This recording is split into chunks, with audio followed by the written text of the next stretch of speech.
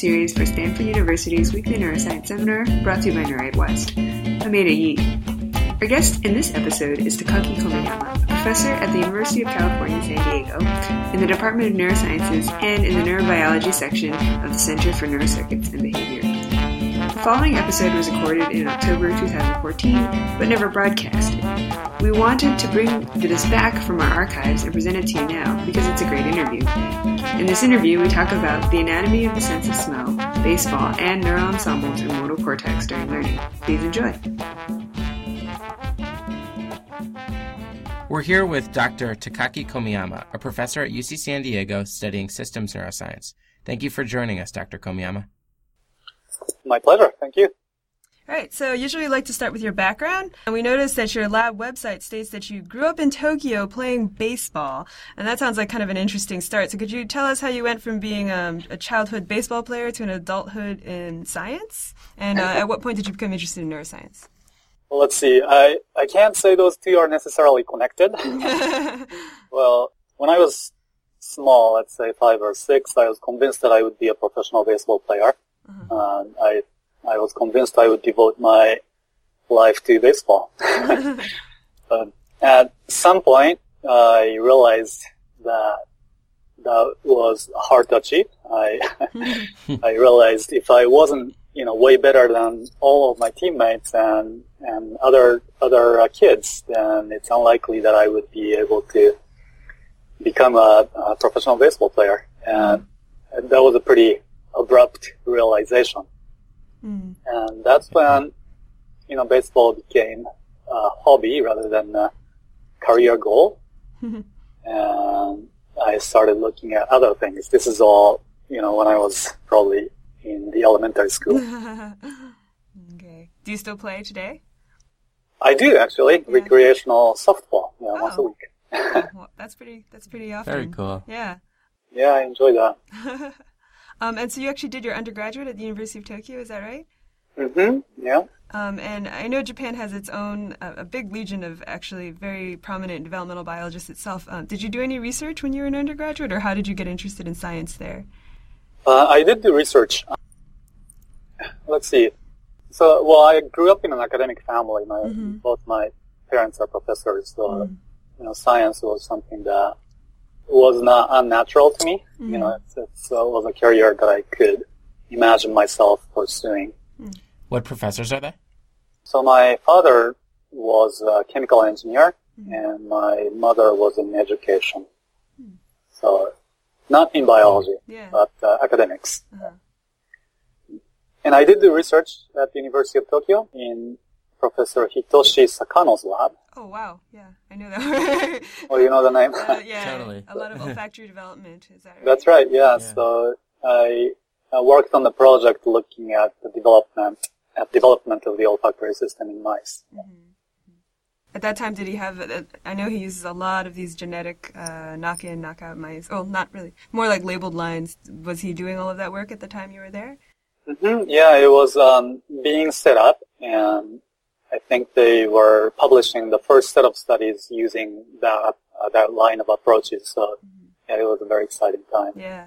Did you come to the U.S., and was there any culture shock when you came here for graduate school? So I came to the U.S. right after college. So I came to Stanford for grad school, where you guys are. Yeah. Culture shock. I wouldn't say there was really a culture shock. I had been to the U.S. on several occasions. I spent a couple of summers in college taking classes at universities or doing research in a lab. So that was not a completely new thing to me. So I wouldn't say there was a big culture shock. But there was definitely some differences in the way science was done. What are some of those differences?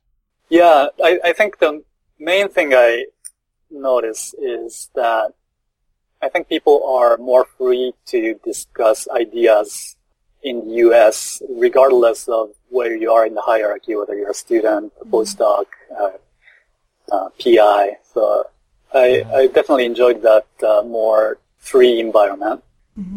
And where else did you visit when you were here in college? I spent a summer at Purdue University. I think I was a sophomore in college. I worked in the lab, chemical engineering labs. My father's friend or colleague. So that was my first real lab experience. And so as you mentioned, you're a Stanford neuroscience program alum. So you did your graduate work here at Stanford with Leach and Lowe, who's actually a lot like the Sakano lab, does a lot of genetic labeling of lines to look at development, at that time probably mostly in flies, although now he's definitely in mice. And you were working on development of olfactory neuron targeting, which is kind of a classic matching puzzle for developmental biologists. Could you describe for us what that puzzle is and perhaps maybe like in order of magnitude what that problem is? So, yeah, like you say, it is exactly a matching puzzle, matching 50 classes of presynaptic neurons and 50 classes of postsynaptic neurons. It was a 1-to-1 or 50-to-50 matching. So how the system does that during development was the question that we studied while I was a grad student there. Mm-hmm. And in particular, you're doing a lot of work on ACJ6, which is a specific transcription factor that's, I guess it's expressed both in the olfactory receptor neurons as well as it's kind of the second-order neurons, which are the projection neurons in the olfactory system. And well, actually, before maybe we go into some of the specific findings, why were you intrigued by this matching puzzle? Why did you actually join Leachin's lab? Was it influenced by your undergraduate work, or? Let's see. So, yeah, that's an interesting question. So, it sounds like natural transition from my undergrad research to my PhD in the same system from in the olfactory system, but from mice to flies. Mm-hmm. But it was actually not designed to be that way. Mm-hmm. One of the main reasons I went to Stanford was because I was really interested in Ben Barres' lab. And during my interviews, I asked Ben if I could rotate in his lab. He promised me a rotation. And when I finally arrived at Stanford and asked for a rotation in his lab, he just told me that his lab was full and he wasn't taking rotation students. So I was mildly devastated. Then started looking into other labs, and some senior students recommended that I look into Leachin's lab, and so I went to speak with him, and then I really fell in love with the system that he worked on and the approaches that he took, so it went from there.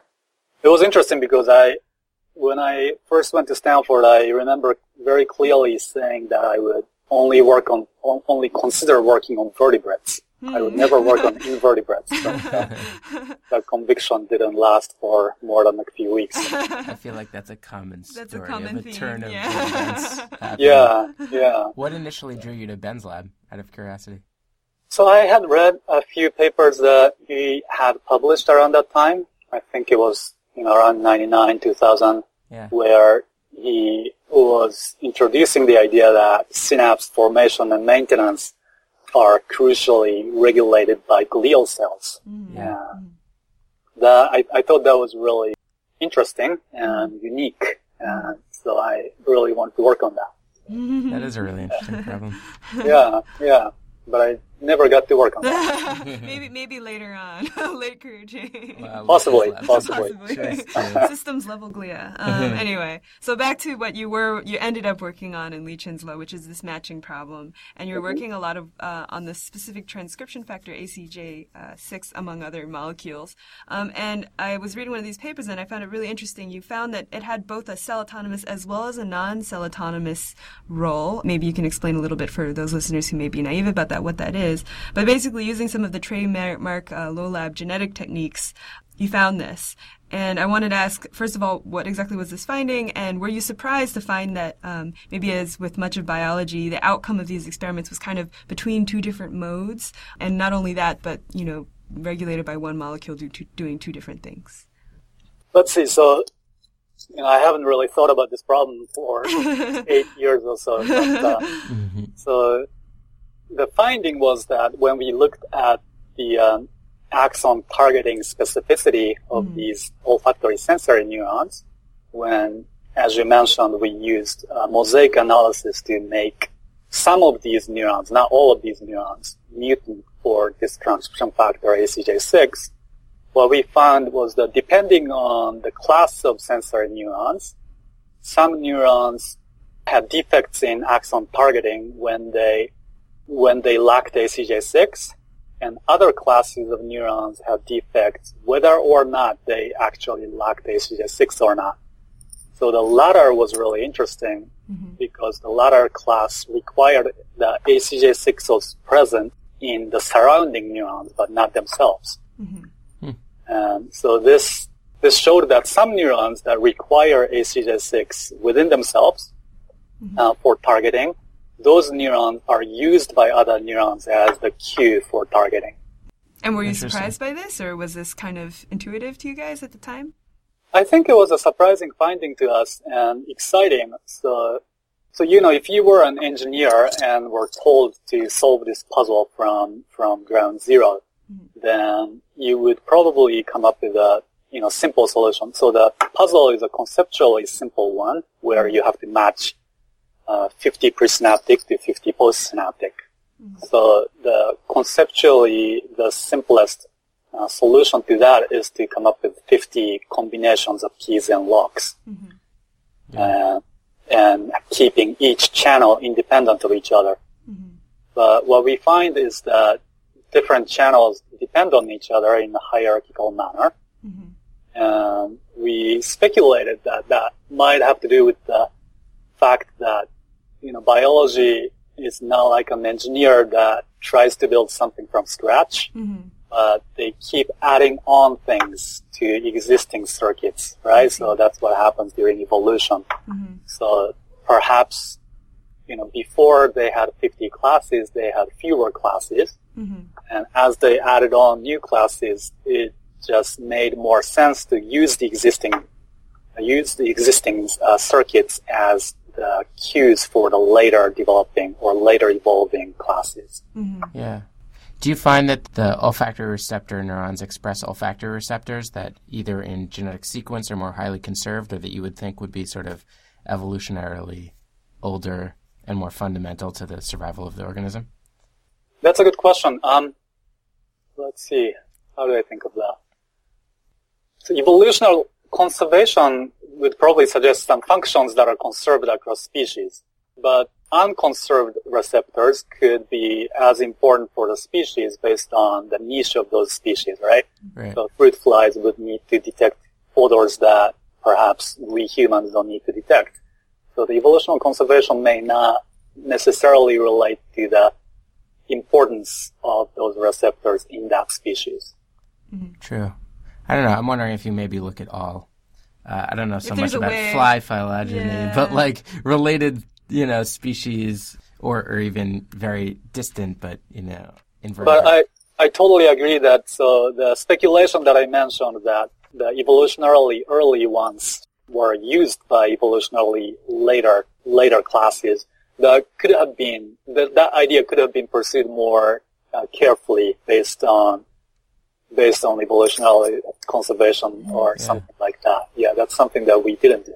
Did you ever get around to, at least within development, figuring out if the maybe early-born neurons drag the later-born neurons with them? Yeah, did, right? That's certainly what we did. So the cell autonomous requirement happened more often in the neurons that target their axons first to the target. So that we knew. Okay, very cool. Now, moving on to your postdoctoral work, starting in 2007, you moved to Janelia Farm to work with Dr. Carl Svoboda, who we had the pleasure of interviewing in Neurotalk Season 2. Lately, Dr. Svoboda has been doing a lot of very cutting-edge techniques in order to study somatosensory cortex and associated motor cortex circuitry. You were actually using a lick-no-lick task in which mice made choices based on odors, so in a way getting back to your roots in the olfactory system. What caused you to make that leap into systems neuroscience from development, and what major question motivated this work on microcircuits involved in motor learning? Okay, so that was a layered set of questions. Why switch from development to systems? So that was certainly a very personal decision, and I took that very seriously, thinking that that was going from graduate student to a postdoc, that's definitely a time. One of the stages in your career when you can switch fields. Yeah. So I decided to have an open mind, and perhaps if I stayed in similar fields as the field that I pursued in grad school, maybe I would be productive more quickly. But I decided not to keep that as a factor of my decisions. But instead, I decided to pursue something that would excite me the most, that I feel the most passionate about. So I decided to keep an open mind, and two things became clear to me. So one was that the reason I was really interested in neurobiology was because I was interested in how the brain works and how it makes us, how it gives us emotions, feelings, thoughts, basically how it works. And I decided that personally that's what I want to study, as opposed to how the circuit develops during development of the organism. So that's one. The other was that I spent 5 years of my life working on fruit flies. At one point I decided that I wanted to work on an organism that I feel some relation to. And to me personally, fruit flies were not one. Yeah. So I wanted to work on mammals. I wanted to work on vertebrates this time for real. Keep the promise. So those two things made us switch over to systems neuroscience in mammals. Did that answer part of your questions? Yeah. That's cool that you followed your passion and sort of knew that you might not be productive as quickly, but felt that the motivation for asking the questions that were important to you was what guided you. Was that pretty challenging, the switch? Was the switch very challenging? Or? I would say it was initially. I remember the first time I got bit by mice. That was a hard day. So I really had to learn everything from scratch. And it was a good challenge, but it was certainly challenging. So what was the specific question that motivated this 2010 paper with you and Carl Svoboda? Well, maybe backing up a little bit, the initial motivation for this study was somewhat technical in that, I think we saw a gap in systems neuroscience back then. It was a quite naive view, I have to admit, but we thought we saw a gap in that a lot of behavioral neurophysiology was done by recording from one or a couple neurons at a time, which can be recorded for maybe, 20, 30 minutes. And when you think about how you function and how you especially learn, you know that, or you have the intuition that those things are done by ensembles of neurons, large ensembles of neurons, and changes can happen over long periods of time. So we felt that it was very important to have a paradigm where we can record the activity of large ensembles of neurons and perhaps for long periods of time. So that's what motivated us to develop a paradigm where we can use 2-photon calcium imaging, which was an emerging technique back then that was beginning to be widely used in anesthetized animals, and apply that in mice that are performing controlled behavioral tasks under the microscope. So that was the technical motivation for the study. Yeah. And we know GCamp was invented at Janelia, so that gave you guys privileged access to be one of the first to use it. Okay, so that is a common misconception. So GCamp was originally developed elsewhere, but the Janelia was instrumental in improving that over the last years. Okay. And did you... go ahead, sorry. But we certainly had access to the latest versions of GCamp. Actually, I did not use GCamp in my postdoc work. I was using bulk loading of a chemical dye. So that only allowed us to do acute recordings for a few hours. And it was not until I started my own lab when I adopted genetically encoded calcium indicators for more chronic recordings. Gotcha. I think that's so interesting because you say back then, but that wasn't actually, this was like maybe 6 or 7 years ago. Yeah. Not that long ago, yeah. Science is really rapidly moving forward. I think That's a lot true. of people are interested in these ensemble recordings. So in your specific work, you're actually looking at, so you were doing these recordings and you were doing a behavior where the animal had a lick-no-lick task, and you actually started looking at the motor areas that are associated with the tongue movements. I think that, if that's correct. And you were classifying them with respect to the mouse's responses and looking at how they change during learning. So I guess, can you describe for us the patterns that you found here? So the question that we asked was what happens to the motor cortex neurons that presumably control licking behaviors while the mouse learns to lick in a controlled way in response to certain cues. And the main finding that we made was that as the learning progressed, we saw an increased cooperative activation, synchronous activation of functionally related neurons. So the neurons that are involved in licking, for example, those neurons began to show more synchronous activation, which we interpreted as possible emergence of Hebbian ensembles related to learning. And it's funny because that's an idea that I feel like those Hebbian ensembles has been around for a long time. But at the time, did you feel like people had actually seen any evidence for this, or did you feel like you guys were some of the first? Well, there were some precedences, but we felt that we were one of the first to really visualize that in real time while the learning was occurring. I should also mention that there were some caveats to this, right? So Hebbian ensembles we like to think as direct synaptic connectivity among related neurons, but we didn't show that. We saw that as functional connectivity in the sense of synchronous activation. Is that experiment very hard to do, actually showing that there's connection between these synchronously activated neurons? Yeah, that is a $1 million question right now, and it is very hard to achieve, especially to show the changes in those connections during time scales relevant to learning. Yeah, we'll probably come back around to that when we talk about your more recent work, although I don't know. Maybe. We'll see.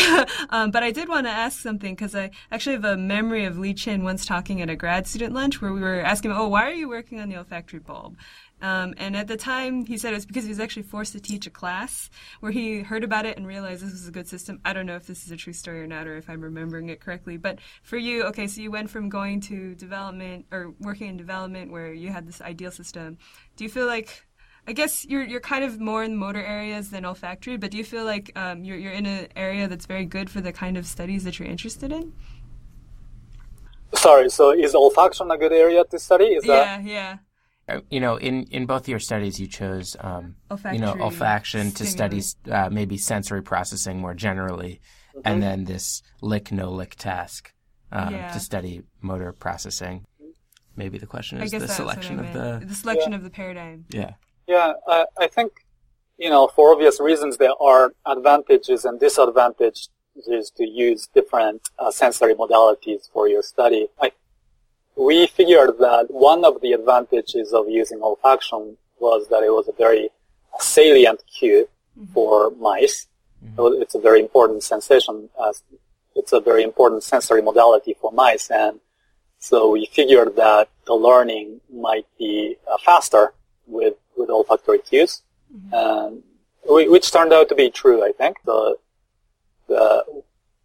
As I mentioned, our imaging back then was limited to a couple hours, so we wanted significant learning to occur during that time periods. And using olfaction, that was possible. But there are disadvantages. For example, olfactory stimuli are very hard to control, and knowing the precise timing of stimulus delivery and stimulus onset and offset is very difficult. So for those reasons, we're also using other sensory modalities like auditory or visual cues more recently. Yeah. Gotcha. So in 2010, you started your own lab in sunny San Diego and kept working with some of these behavioral paradigms of motor learning, as well as doing some more work in olfaction. We might have had a small taste of this last year when your collaborator Jeff Isaacson visited us to talk with us for Neurotalk Season 2. But just in brief, in a 2012 paper by Cato et al., you found that wakefulness increased the activity of inhibitory granule cells and made mitral cell responses be encoded more sparsely. An additional paper from your lab in 2013 showed that parvalbumin interneurons seem to play a very different role in modulating olfactory bulb activity by controlling the gain of mitral cell output to sort of normalize activity of mitral cells, representing specific odors to the overall level of olfactory activity. So first, can you describe the anatomical connectivity of granule cells, and how does this differ from the connectivity of parvalbumin interneurons, and then maybe describe how both types of interneurons really help shape how olfactory information is processed? Sure. So these two types of inhibitory interneurons, granule cells and parvalbumin-expressing interneurons, they're both local inhibitory neurons in the olfactory bulb that inhibit the principal neurons, mitral cells. So they're common. So that is a common thing between the two classes of inhibitory neurons. The main difference that we find is that the connectivity between mitral cells and granule cells is quite sparse, while parvalbumin neurons seem to be connected pretty much with every neighboring mitral cell. So the connectivity is much more dense for parvalbumin neurons. And we think that this connectivity difference really underlies their functional differences as well. So the parvalbumin cells are very broadly tuned. They respond to pretty much any odor. And so, like you mentioned, we did some experiments supporting the idea that these neurons don't really care about the identity of odors, but they care more about the local activity level of the olfactory bulb, and perhaps they provide feedback in addition to keep the olfactory bulb level somewhat normalized. And for granule cells, we know less about their functions. We are doing active research to try to find out, but our favorite hypothesis is that since they are, well, let's back up. So we know that granule cells are much more narrowly tuned compared to parvalbumin cells. In terms of the odors they respond to. That's right. They are more selective in odor responses. Uh-huh. And based on that, and based on the fact that these cells are renewed throughout adulthood, they go through adult neurogenesis, and they are highly plastic. So based on these characteristics, we like to think that granule cells might be involved in more odor-specific functions, perhaps involved in learning or association of odors with certain outcomes. So that's an idea that we are pursuing currently. Mm-hmm.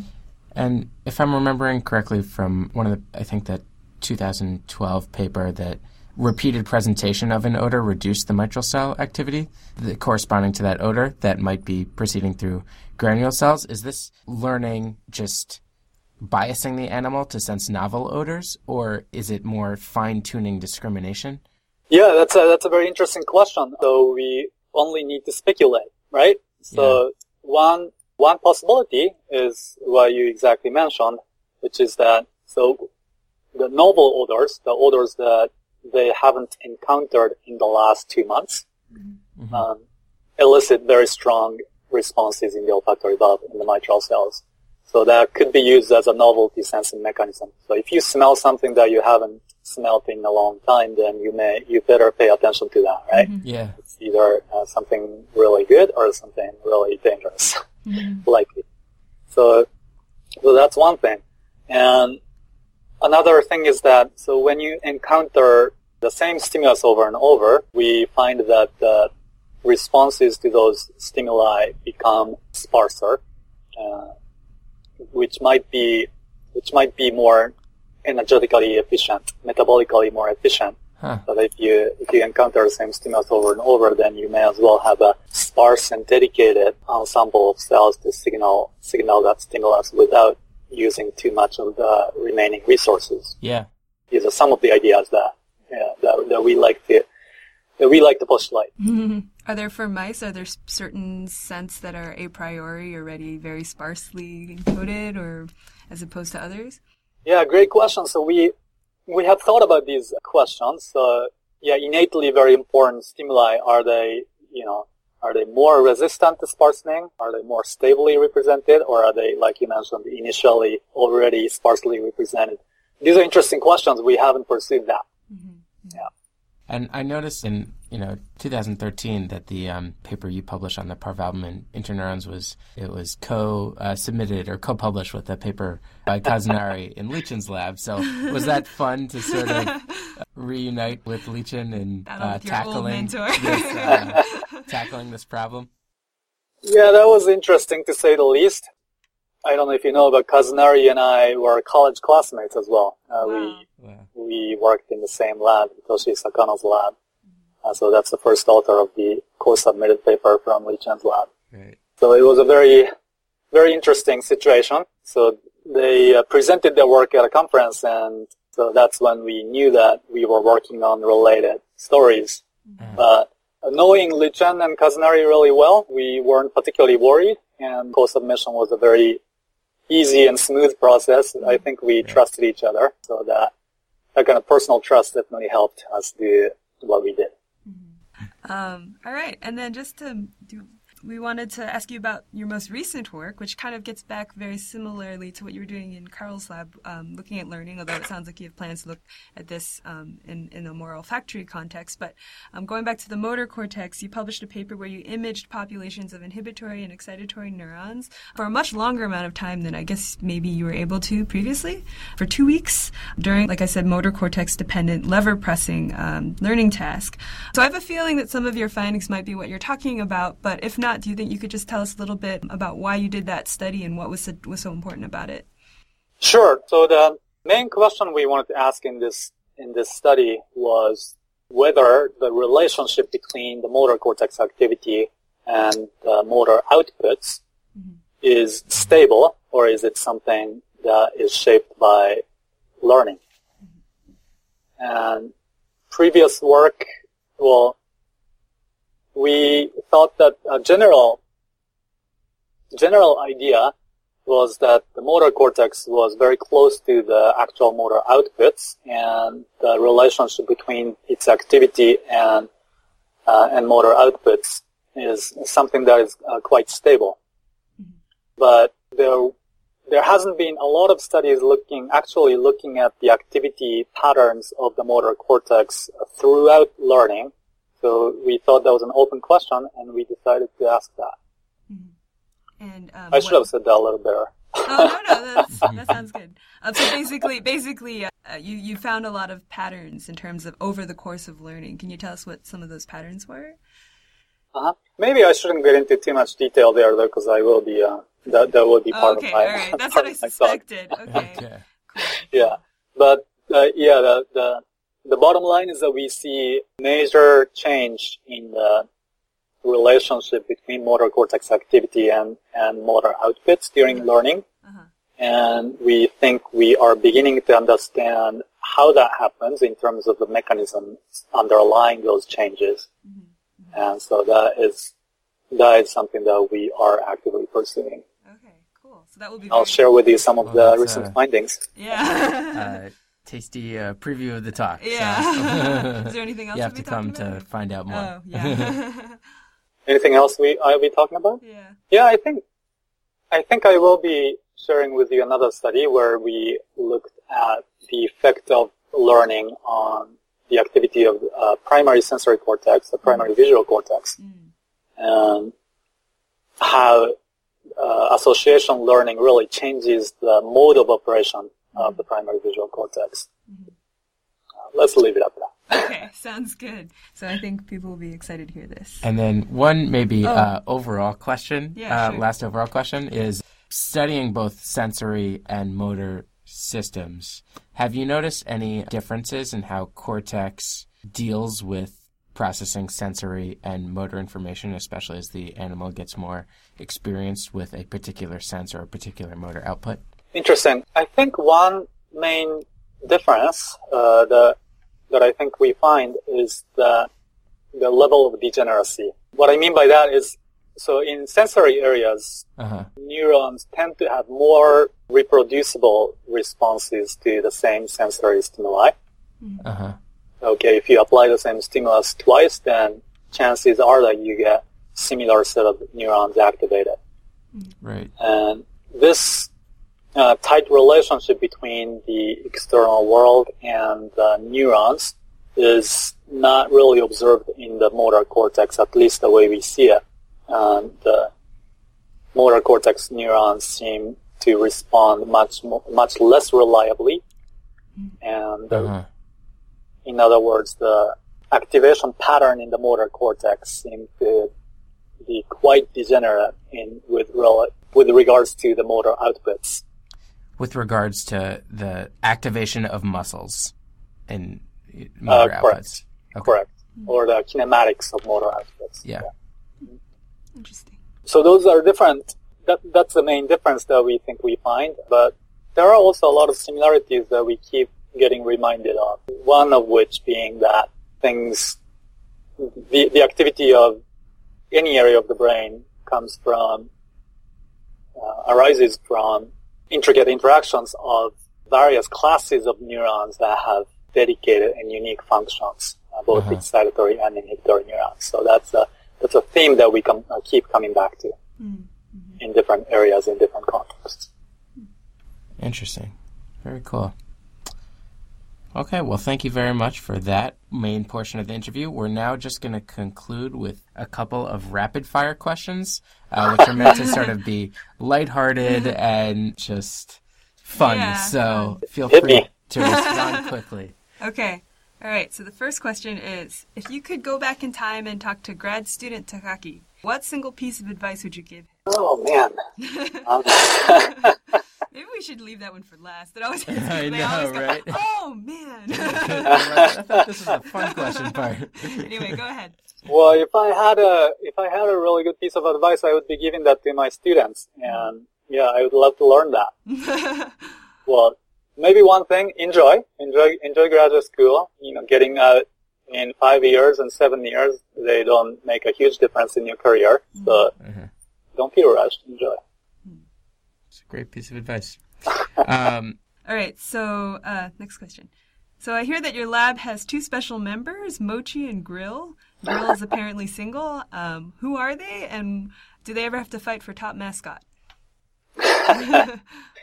So Mochi is the dog that we adopted. My wife and I adopted. She's a mutt of Boston Terrier, Chihuahua, and Pug, among other things. And I would bring her to work every day.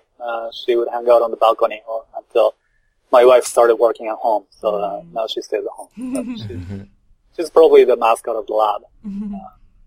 And we have a grill on the balcony. We have a nice balcony in my building, and we had lab and building barbecues. Sounds nice. Do you have a favorite baseball team? I've been trying to root for the Padres, and it's been a challenge. Why has it been challenging?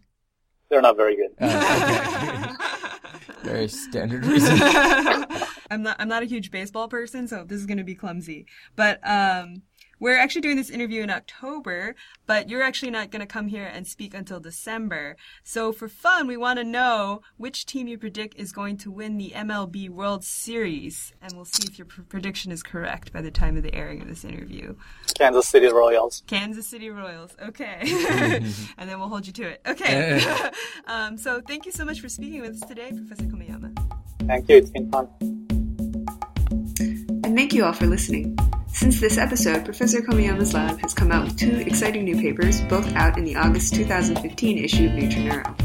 Hope we've enticed you to check them out.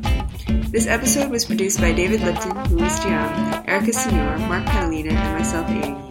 Adam Fuchel and Kyle Riley composed and performed our theme song.